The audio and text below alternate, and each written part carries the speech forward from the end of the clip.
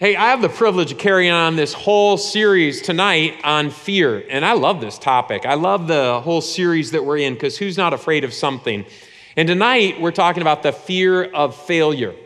And there's a lot of things regarding failure that we could be afraid of. Areas of failure that could preoccupy us. It might be relational, it might be career or financial, it might just be general in life. So before I begin, what I'd like you to do, I'm going to give you like 30 seconds. Turn to the person next to you. If you don't know them, introduce yourself and say, here's something I'm afraid of failing at. All right? You got 30 seconds, go.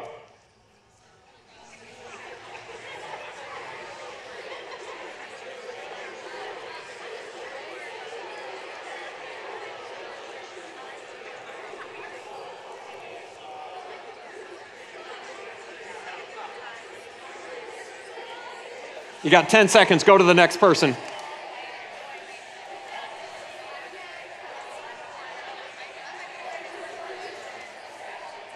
All right, awesome. Very good. Very good. Very courageous of you to share what you're afraid of failing at.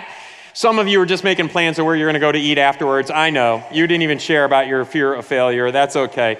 You know, when I was young, I remember being afraid that I wouldn't make it when it came to relationships. I had a fear of like relationship failure. And I had a good reason to be afraid of that because I dated around in college, but I had no relationship that extended past 8 weeks. And there was just something that happened. The minute it felt like it was getting serious, I was looking for the exit, and I just couldn't do it. And I began to worry that I couldn't like relationally give myself to another person. And then fortunately, I met my awesome wife who's way in the back. And then I discovered I can make that commitment. It was just, I wasn't ready for it. I hadn't met Karen yet. And so that was a fear of failure that I was preoccupied with. And then once I got that fear of failure out of the way, I began to fear in career failure. Other people started getting promoted while I was kind of stuck in a position, and I began to worry that maybe I wasn't making it, and maybe I'd chosen the wrong thing, and so other people are having advancements or getting better office arrangements or newer computers or whatever like the thing was, and I began to fear that I was not making it in my career. And then once that seemed like, okay, no, I'm not failing in my career, in my marriage, we started having children. And as a dad, one of the most chilling ideas is that I'm failing as a dad. I have a near 20-year-old Megan, a 17-year-old high school senior. I have a 13-year-old boy. I still pray, God, don't let me fail as a dad. And then there's just the general life, like, am I doing the right thing? Am I obedient to God in this? Am I following Him? At the end of all this, is He going to go, you know, Bill, could have been so much. What a disappointment. And I have pretty good theology. I know He won't do that to me, but yet there's still that fear of failure. So I think that we all end up with like failure fears. Now, some of those things are really healthy and preserve our lives. If, for instance, the person who goes, I think I'm going to take a week's vacation, go to Yosemite, and I'm going to like free climb El Capitan, but I'm a little afraid I might fail and die. And I would suggest to you that's not a bad fear because you could fall and die.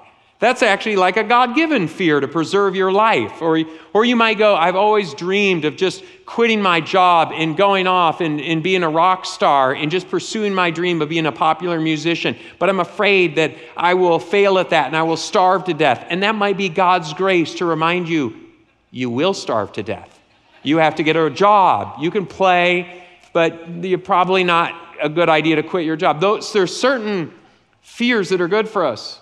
And then thanks to social media, there's some things like that we begin to fear failing at because we're comparing to other people, right?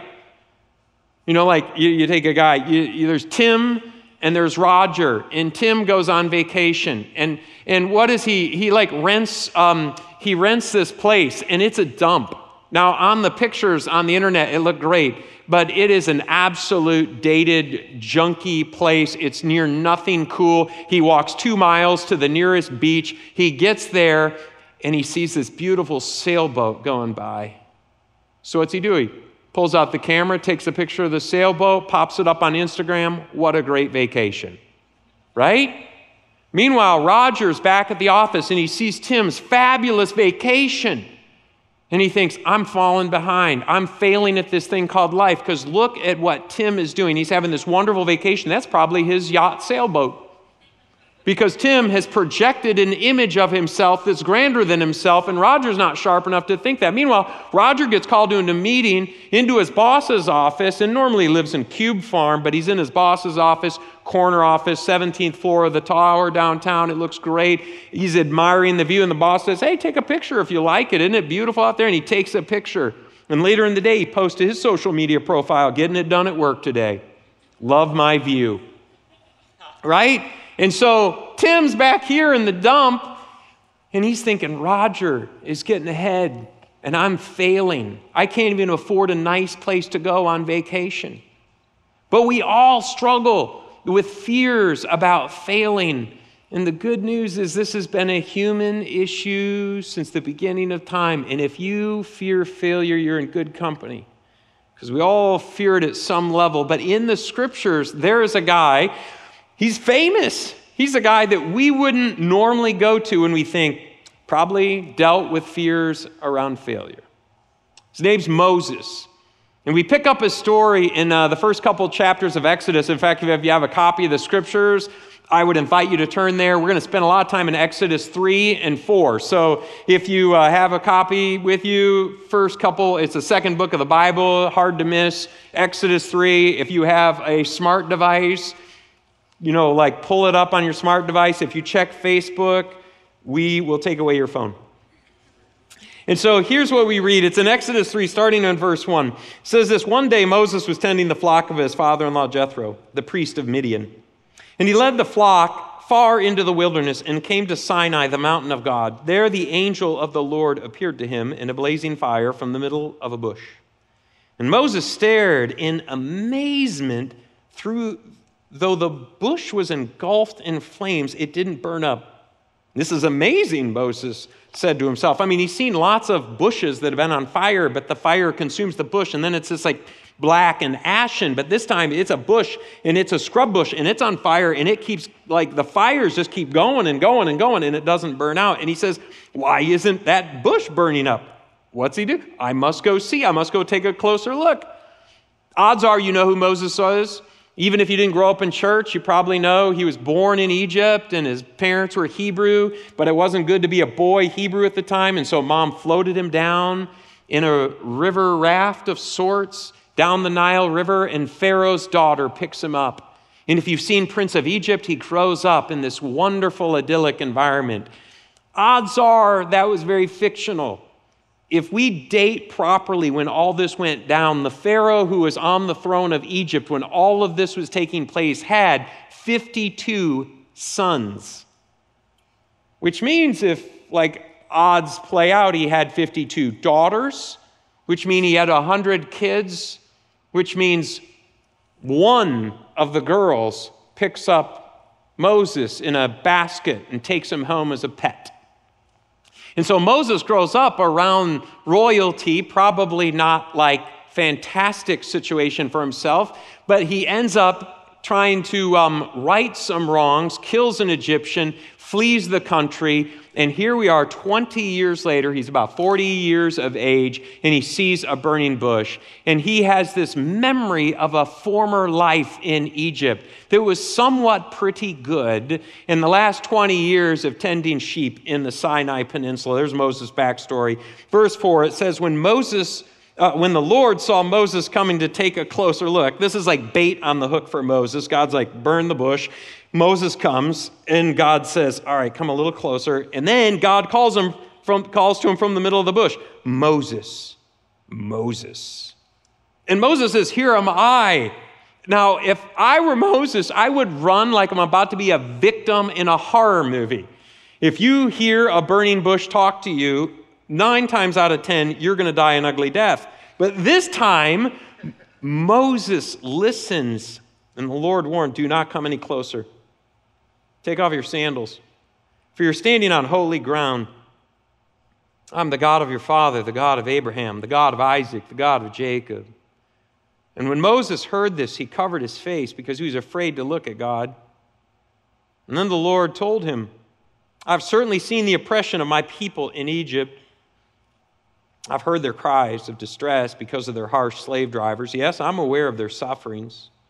So I've come down to rescue them from the power of the Egyptians and to lead them out of Egypt into their own fertile and spacious land. It is a land flowing with milk and honey, the land where the Canaanites, the Hittites, the Amorites, the Perizzites, the Hivites, and the Jebusites now live. It's a great land. There is a problem. Some people are already in it. I'll take care of that later. Look, the cry of the people of Israel has reached me, and I have seen how harshly the Egyptians abuse them. Now go off. I am sending you to Pharaoh. You must lead my people Israel out of Egypt. And God says, I have a mission for you. And as soon as he says it, Moses has this overwhelming sense of dread. Like I said, he's probably 40 years old. There's nothing in his life that up till now would lead you to believe this guy's going to lead a great cause. He grew up in weird circumstances, had to flee for his life, is now tending sheep. And God says, I have a mission for you. In verse 11, we hear Moses protest. It says, but Moses protested to God, who am I to appear before Pharaoh? Who am I to lead the people of Israel out of Egypt? And if you like to take notes, we're going to look at a few fear of failures. And fear of failure, number one, is the fear that I am not enough, that I can't bring it, that when it boils down to it, I do not have what it takes, that when push comes to shove, I'm the one on the ground. And God, you're calling me to a task, and I don't know if you know who you're calling. I don't have the LinkedIn profile. I do not have the resume. I don't have the followers on Instagram for this. Nothing in me says that I am enough. It's a great historical story back in the 1850s. A guy named Sam, he was a failed soldier. He was a failed farmer. He was struggling to make a go of it in business. He'd gone to West Point, but his military career didn't work out so well. And so when the Civil War broke out in 1860, he tried to sign up. But the government said, we don't have a place for you, don't have a place for you. He was kind of blackballed. By 1861, he had a commission. And by 1864, he was the lead general of all federal troops. And by 1868, he was the president of the United States.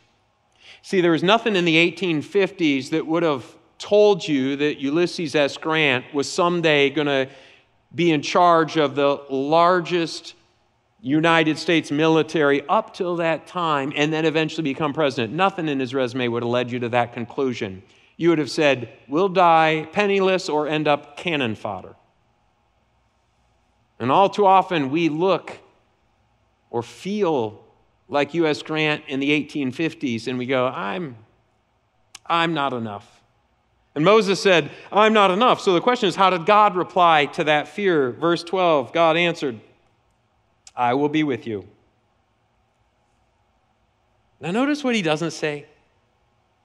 I kind of wish what God would say is like, Moses, come on, buddy. I mean, you grew up kind of in Pharaoh's household of sorts, and you're Hebrew, and you know the land, you know the topography. You've been shepherding out here for a couple decades, so when you lead the people out, you'll know like where waterways are and good trails are. I mean, come on, Moses, you got a lot of good qualities about you, and you can navigate this wilderness pretty well, and I'll be beside you. No, he doesn't say that. He just says, verse 12, I will be with you. I will be with you. And you would think that that would settle the frustration. Verse 13, but Moses protested. But if I go to the people of Israel and tell them, the God of your ancestors has sent me to you, then they will ask me, what is his name? Then what should I tell them? And this is a fear of failure number 2 that most of us struggle with at some point or another. I don't know enough. I don't know enough. Moses says, look, I'm no theologian.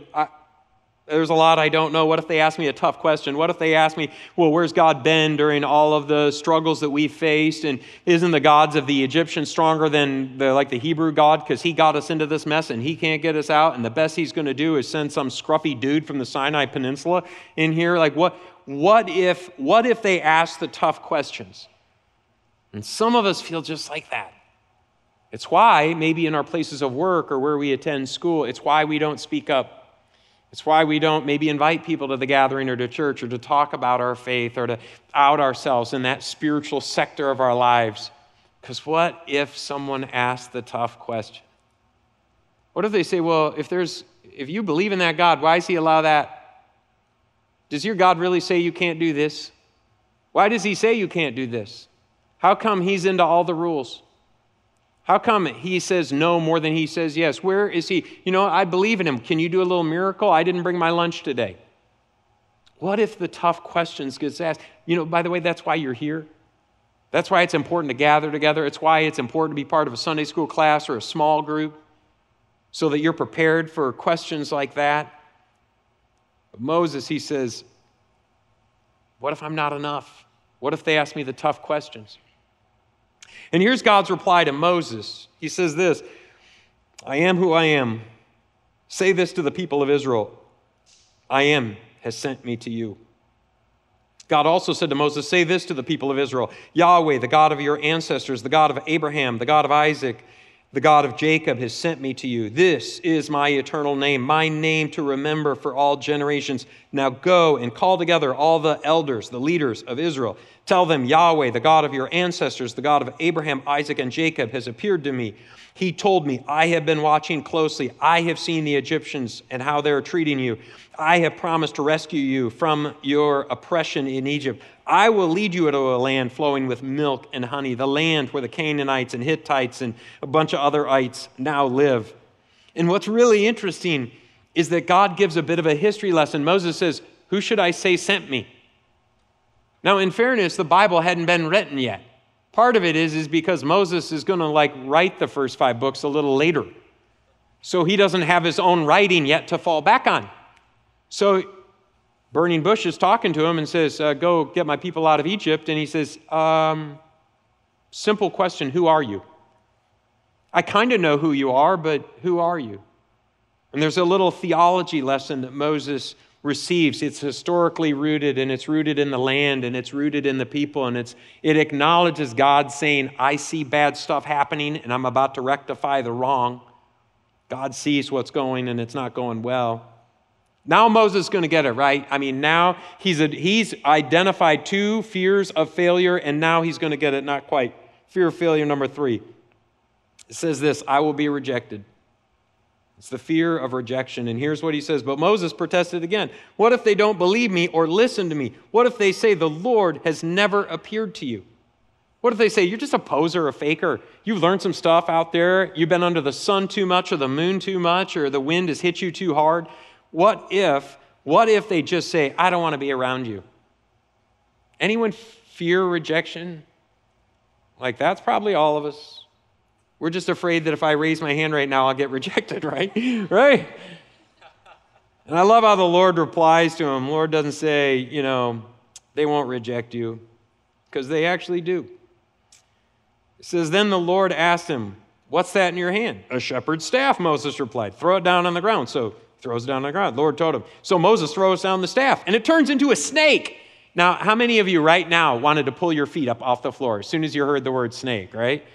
There's something, by the way, researchers done this study that just an actual photographic image of a snake will raise your temperature and make people perspire a little bit. It's almost indiscernible, but with the right instruments, they've conducted these studies.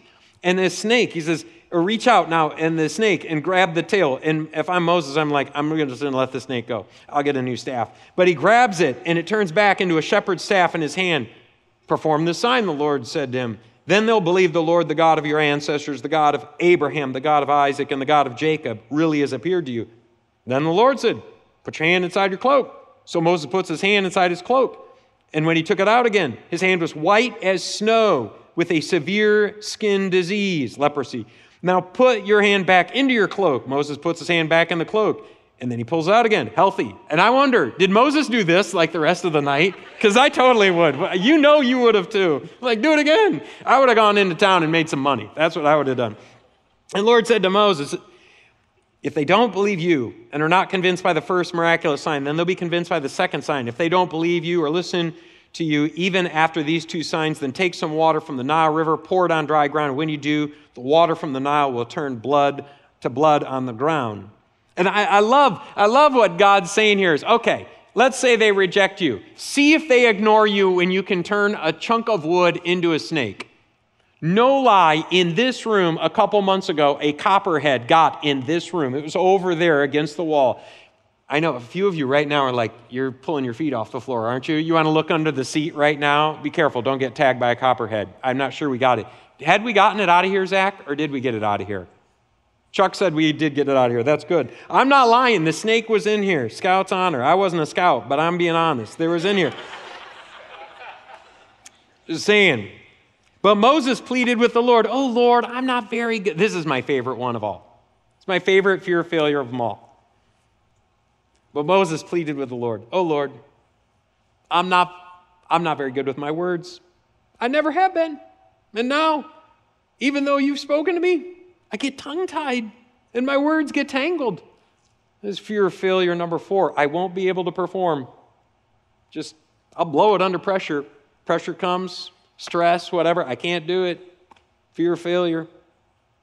And I love this moment. Here's what I love about the moment. It's ironic. It's almost humorous. I think when Moses was writing this years past, he was laughing as he wrote it. Because think about it. Moses is talking to the creator of the universe, and he's saying, with words, I'm not good with words. Let it sink in. It's a slow burn, and you'll get it. With words, talking to the creator of the universe, maker of heaven and earth, I'm not good with words. You have to be pretty good with words to talk to God. And he's saying, I'm not very, okay, maybe I'm the only one that thinks that's funny. I think it's funny. But we do this all the time. We look at our situation and we go, you know what? Even though I studied for 4 years to be a school teacher, and even though I was a teacher's assistant, and even though from age 5 I've sat under the mentorship of educators all around me, I have studied the art of teaching, even though all of that's true, I don't think I can do it. Put me in front of a bunch of third graders and I will crumble. It's probably not too late to sign up for truck driving school. I'll try that one. And what we do is we look at our situation, and even if we're well suited for the deal, we still can come up with some cataclysmic scenario where it's not going to work out. And I love God's reply here. He says, then the Lord asked Moses, who makes a person's mouth? Who decides whether people speak or do not speak, hear or do not hear, see or do not see? It is I, the Lord. Now go, I will be with you as you speak, and I will instruct you in what you say. This is God's moment where he's like, you know what? I'm bored with this discussion. You said you can't talk? I made you talk. I gave you lips. I gave you tongue, teeth, the whole thing. Vocal cords, I created it. Go do it. We're done here. But Moses isn't done yet. Moses is out of excuses. But Moses again pleaded, Lord, please send someone else. I'd rather not, thank you very much. There's no fear of failure here. He just goes, I'm going to be obstinate. I'm not going to do it. Now, that takes a lot of courage to stand up to God like that. Also foolishness. And this is dangerous. This is a dangerous place to be. I remember feeling this way many, many years ago. I was 35, and I was serving a church in Michigan at the time where I'm from, and I was invited to serve a church that was about 5 times as big in Louisville, Kentucky, and I was moving from not overseeing any staff to overseeing several staff, and all the staff I was overseeing were old enough to be my parents. And I remember thinking, this is the dumbest idea ever. All of these people have way more ministry experience. I don't know what this church is thinking. I can't do it. You can ask my wife. After the interview's over, I went down for the interview not thinking I would get the job. At the end of the interview, they're like, we want you, come on down. And so we were in the airport, and I was explaining to my wife why they didn't need to hire me, but they could reorganize their staff because we should play it safe and say where we are. And later that week, I was reading Jeremiah 1, and just write down Jeremiah 1, read it later. It's great stuff. And God calls Jeremiah And Jeremiah does exactly what Moses does, and he goes, why don't you send someone else? And God says, do not say you are too young. You will go where I tell you to go. You will say what I tell you to say. And there's this stand up straight moment for Jeremiah where you can almost see him salute and say, yes, sir, I will do just that. It can become a very dangerous place when we become obstinate when God opens up opportunities. And I love the response. It says here, then the Lord became angry with Moses. Now, it's worth reading the rest of the story. If you don't know the rest of the story, read that tonight. But the Lord became angry with Moses, ended the discussion, told Moses what to do. Moses gets with the program. Question is, how do we overcome the fear of failure? I mean, do we just bolster ourselves? Do we just decide today I'm going to be courageous? I wonder how that works for you, because that doesn't work so well for me. If I am faced with a difficult situation and I'm afraid that I'm about to crumble underneath it, rarely does it work for me to just do a lot of positive self-talk that I can do it and put on Dr. Phil and watch Dr. Phil and some Oprah and feel better and maybe go on Instagram and get some happy platitudes and watch a couple of GIFs, whatever, however you're supposed to say it. I think it's either way. Is that how I'm supposed to do it? If that works for you, I applaud you. You're my hero. That does not work for me.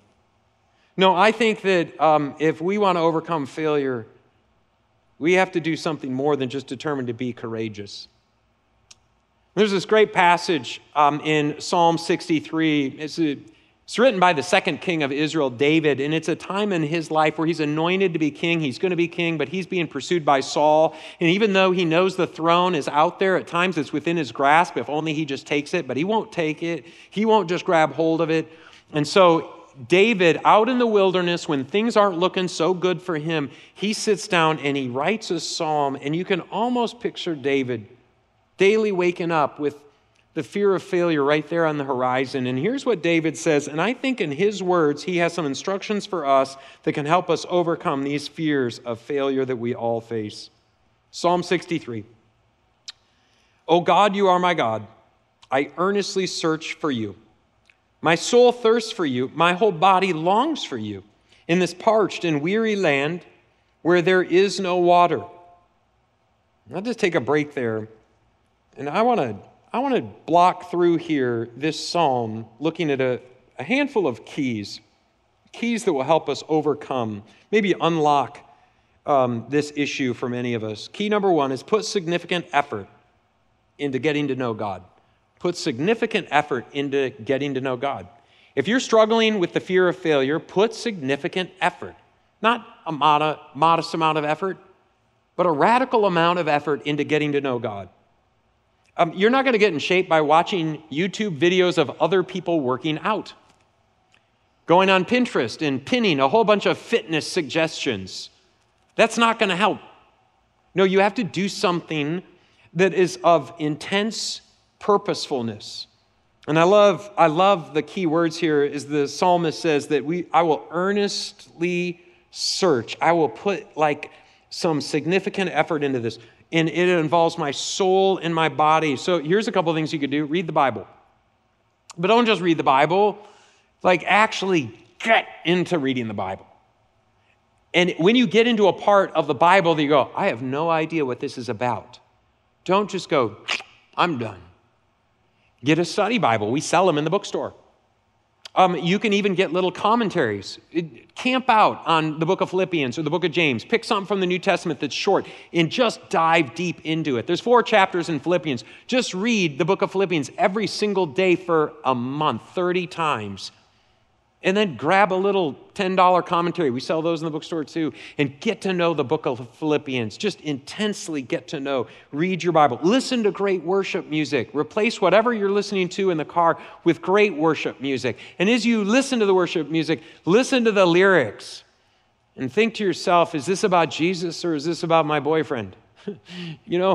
Pick worship songs that have great lyrics, that transcend time, that call you to the Master, that help you see a picture of living in life beyond this life. put significant effort, earnest effort into a search for God. Well, I think that's something David shows us. Number two key is let your life be a visible expression of worship. Let your life be a visible expression of worship. This is how David put it. I have seen you, I've had a vision of you in your sanctuary, in your church, and gazed upon your power and your glory. Your unfailing love is better than life itself. How I praise you. I will praise you as long as I live, lifting up my hands to you in prayer. And you look at the language, and all the language is a language of worship, praise, prayer, lifting up of hands, singing out. But some of you right now are going to go literal and go, really? So I'm sitting there at the cubicle, and I'm afraid that this report isn't going to meet my boss's expectation, so I'm going to have to sing a worship song at the top of my lungs in my cubicle? Of course not. That's not what David's saying. Do you think he's out there in battle, trying to win the battle and singing a song? Actually, knowing David, he probably was. But does that mean that that's what we need to do? Probably not. No, in fact, the scriptures teach that a life well lived is an act of worship. That, in fact, God says, I would rather that you live a life of obedience to me than do religious ritual. Obedience is more important than sacrifice, is the literal translation. And as you look at the situation that you find yourself, the challenges you find yourself in, how could you turn the report that you're writing, the paper you have to develop for your class, whatever is the challenge before you, how could you turn that into something that honors God? I like how the Apostle Paul in the New Testament, he put it this way. He said, work diligently at whatever you do as though you were working for the Lord rather than for people. Isn't that good? Work diligently for the Lord instead of the people that are in front of you. Remember that the Lord will give you an inheritance as your reward, and that the master you are serving is Christ. How do you overcome fear of failing at work? Is recognize, I'm not going to disappoint my manager because I'm going to work for the Lord. In fact, if your boss comes in and goes, like, this is subpar work, you'd be like, well, the Lord likes it.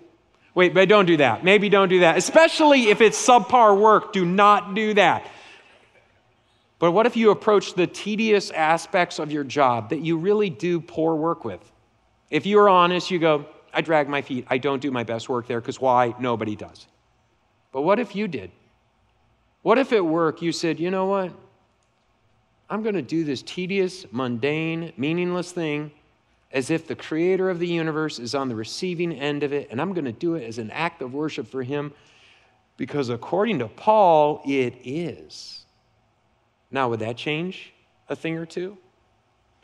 And let's say your boss comes up and says, I don't like what you did there.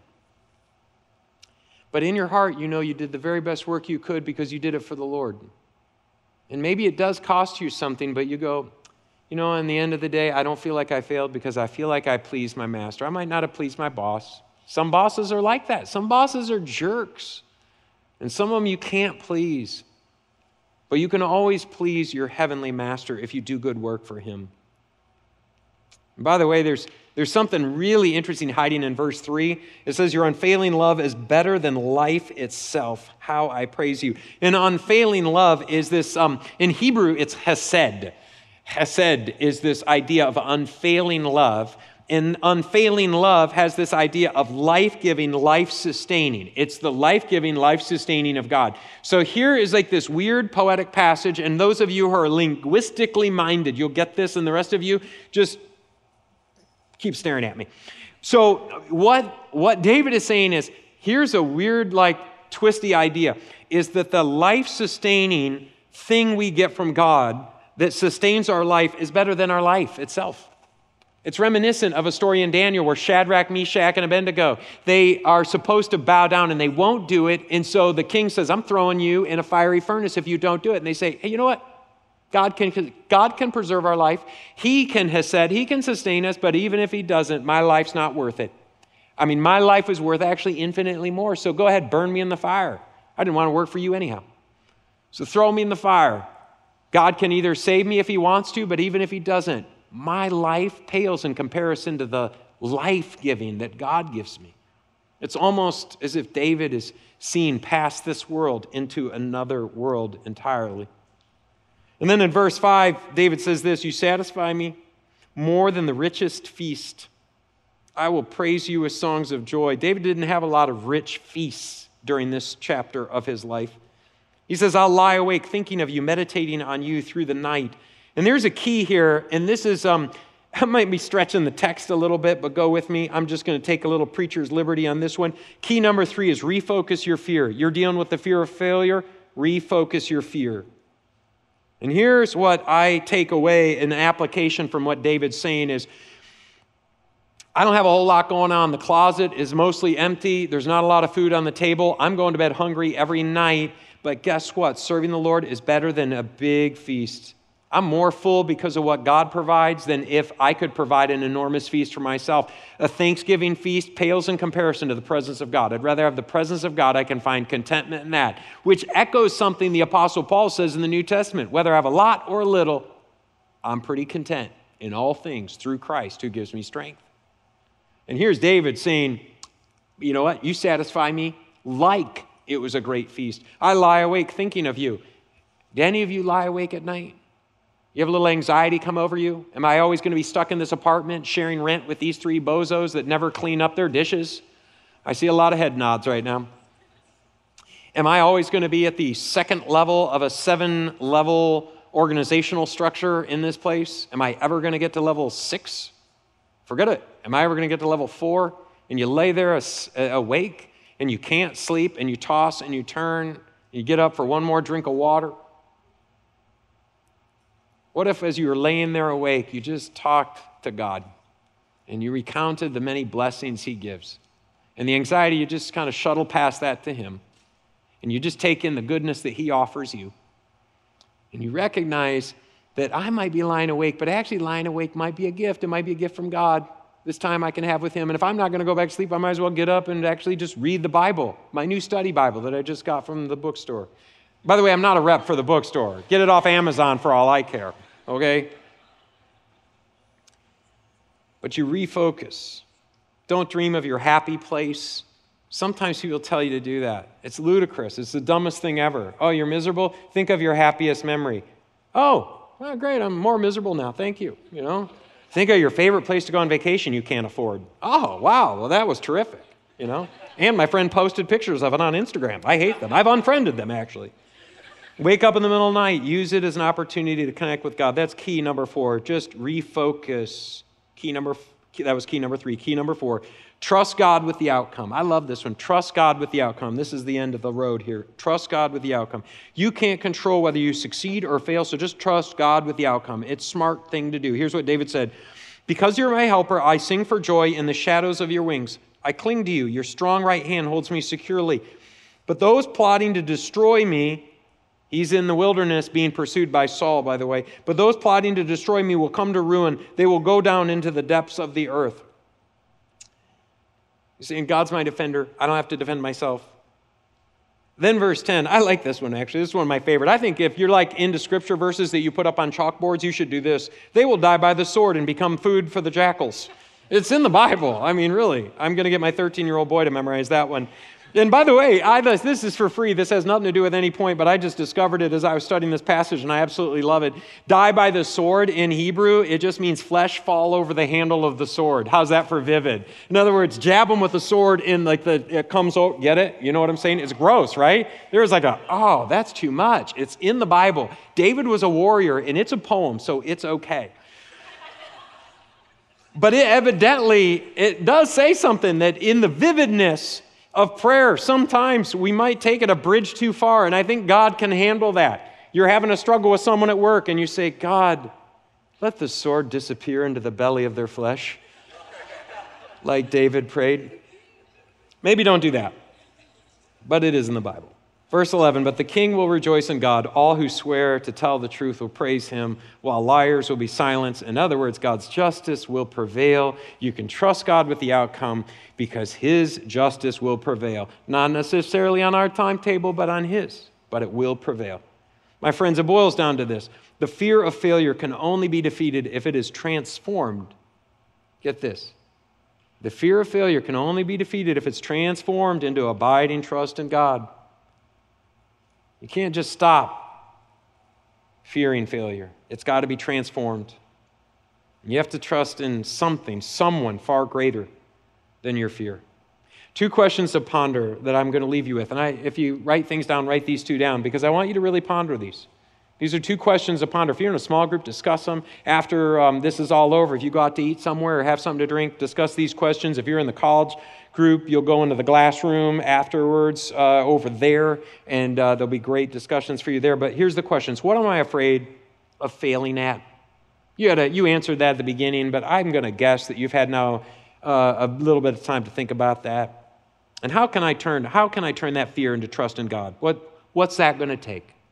What's it going to take to transform that into trust in God? Well, as we do here at the gathering is a way of transitioning through worship, we take 2 minutes, 120 seconds. It's a time of reflection. It's a space where we're able to just think about, we're able to consider what God is trying to say to us. In the hectic and the busy part of life, we come into this room with all kinds of commotion. And so we take 2 minutes of quiet in our soul. And I'm going to pray for us very briefly, and we'll have those 2 minutes. Lord, we are grateful for the opportunity we've had to gather here. Would you take some of the words that I said or something and let it be this moment.